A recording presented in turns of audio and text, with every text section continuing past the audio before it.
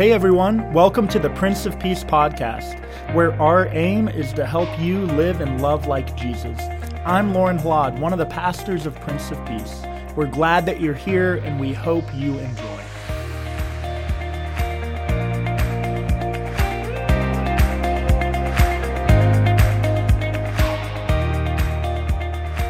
Hey there and happy Easter. This message was proclaimed by Pastor Kim Petersen at the Easter Vigil this past weekend. She took a creative approach to telling the resurrection story, and she does it from the voice of Mary Magdalene. I hope that you enjoy this creative retelling of that first Easter morn.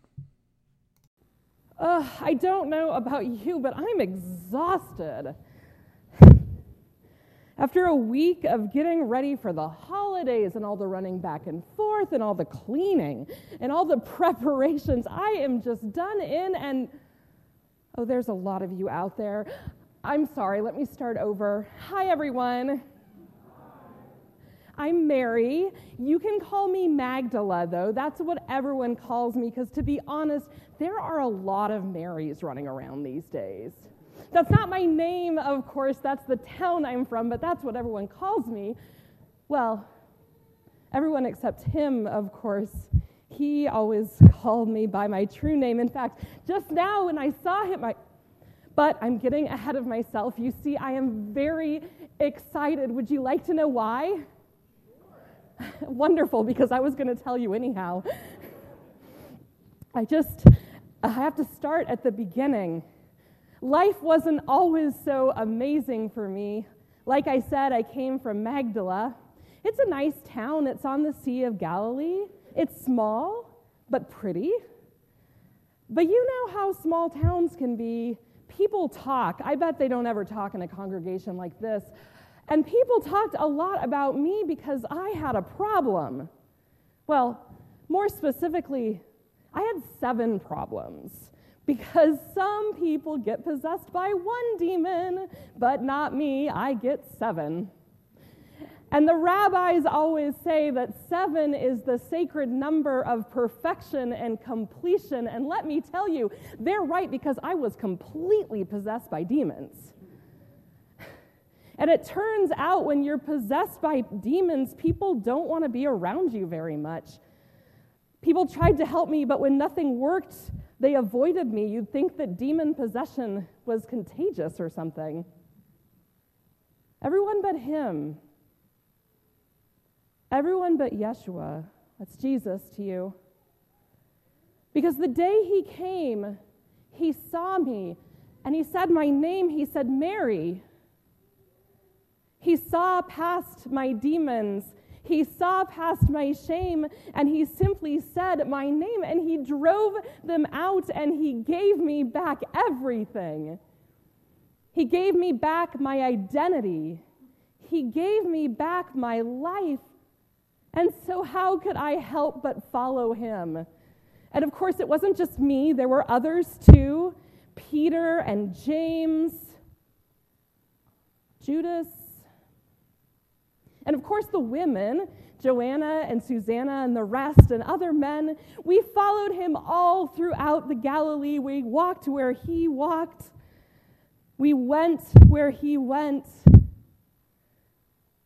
And then this year, we went down to Jerusalem for the Passover, and that's where things started to get weird.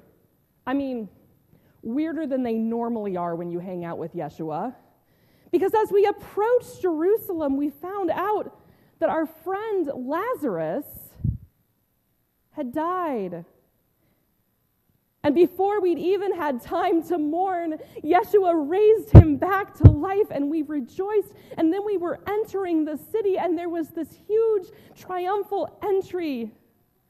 And Yeshua was in the center of it, and the people were yelling, Hosanna. And so we thought, now is the time that people will recognize that Yeshua is the Christ, that Yeshua is the Messiah, that Yeshua has come to save us. It was our moment of glory. And then it all went so quickly wrong. Because then the rumors started. Turns out that large towns talk too. And the rumors were wild. They were that Yeshua was a wanted man, that he was in cahoots against the emperor, that he was going to tear down the temple, like one man could even do that. And Yeshua himself suddenly started going on about his death. And we didn't know what was going on, but with Passover coming, we cleaned our homes and we prepared, and Jesus and the disciples went into the upper room and they shared supper together. And then they went to the garden up on Olive Hill and they prayed. And in that moment of stillness, the soldiers came. And with them came Judas, who had seen Yeshua in action, Judas, who was our brother, and he betrayed him with a kiss. And the guards took him, and they tried him, and they crucified him. And I mean, you've all seen a crucifixion. It's not like I have to explain it to you. They're all over these days, on the roads, up on Skull Hill. It's the way the Romans punished traitors, and that's what they accused our Yeshua of. They got him on a trumped-up charge of insurrection. And then suddenly all of us were co-conspirators. It was terrifying. We didn't know what to do. Almost everyone fled. Peter was accused, rightly, of being his follower, and he denied Yeshua. Peter, the one whom Yeshua called the rock, denied him. But truth be told, we were all afraid. And as the crowd dispersed, they hid. Maybe some of them even hid in the crowd that exclaimed, "Crucify him." But when they hid, some of the other women, and the disciple whom Jesus loved, we marched up Skull Hill and we walked beside him and we saw him carry his cross, and we saw the way he was beaten, and we saw the way he was mocked, and we saw the way the soldiers divided up his clothes, and we saw him on the cross, and we heard him say, "It was finished. It is finished." And then he died. And then in an instant, all our hopes and all our dreams shattered.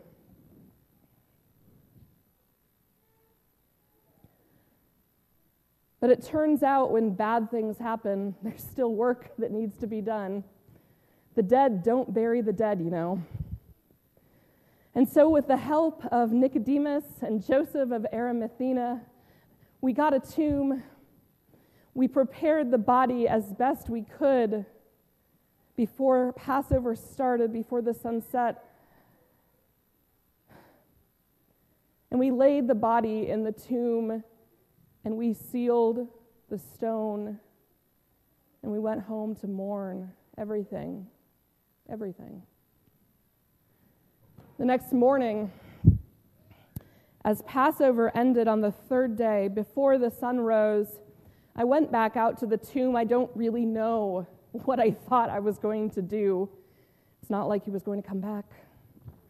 Thought maybe if I could just be close to his body, maybe it would feel like somehow he was still there, or if nothing else, I could be by myself and shout out to Adonai, "Why? How did you let this happen? How did you let things go so terribly wrong?"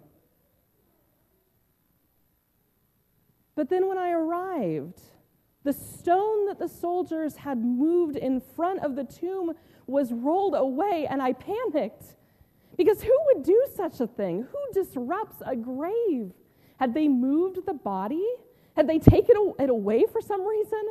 And so in my panic, I didn't know what to do, and so I ran back to the disciples. I ran and I got Simon Peter. I got the disciple whom Jesus loved in their hiding spot. And they must have had the same fear because they ran back with me, and they too saw the stone had been rolled away.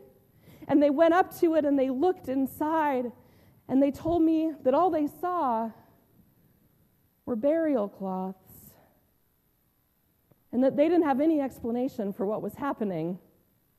They didn't understand, you see, because Jesus had told us that he would die and return on the third day. But we didn't think he meant it literally. No one does that. Once you're dead, you're dead. Well, except for Lazarus.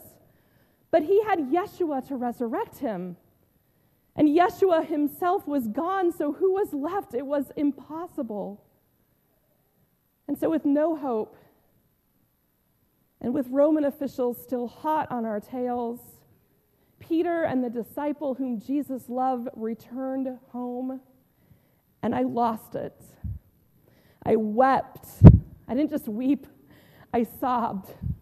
I cried the tears of someone who had lost everything. Because once again, I was alone again. And this time, no one was coming to my rescue. And as I sobbed, I looked into the tomb. And it's wild. You're not going to believe me, but I hope you'll believe me because it's true. I promise it was, because inside the tomb, there wasn't just one person. There were two, and they weren't just any old people. They were messengers from God, one at the head of where the body would have laid, and one at the foot.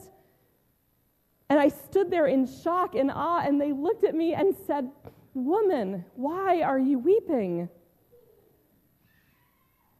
And at that moment, I wasn't in any condition to come up with a sassy answer, and so I told the truth. I said, "They have taken my Lord, and I do not know where he is." And at that moment, I felt the presence of someone behind me, and I spun around, and there he was, a single figure. I thought he was the gardener. The gardener. But he looked at me, and he said, "Woman, why are you weeping? For whom do you look?"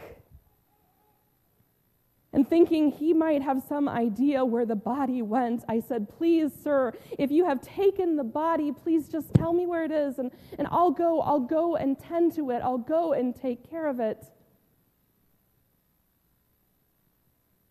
And in that moment, my world changed. Because he looked at me, and he said one simple word, "Mary." Not Magdala, not demon-possessed, not outcast, just my name, my real name, Mary. He said it without scorn. He said it without anger. He said it full of compassion and love and mercy. Mary. And with that simple word, the world changed, because I recognized it. It was Yeshua. Yeshua, the Son of Man. Yeshua, the Son of God. Yeshua, who knew me, even when I did not know him, even when I barely knew myself. Yeshua, who was present even when I thought he wasn't there. Yeshua, who had died, whose body I had prepared, but Yeshua, who had conquered the grave, who had beaten death. Yeshua won. Yeshua returned, because love and life win. Because death, you have no victory. Death, you have no sting, because Christ is risen. He is risen indeed. Alleluia. Amen. Thanks for tuning in to the Prince of Peace podcast. I hope that today's message has brought comfort and inspiration to your life. Have a great rest of the week.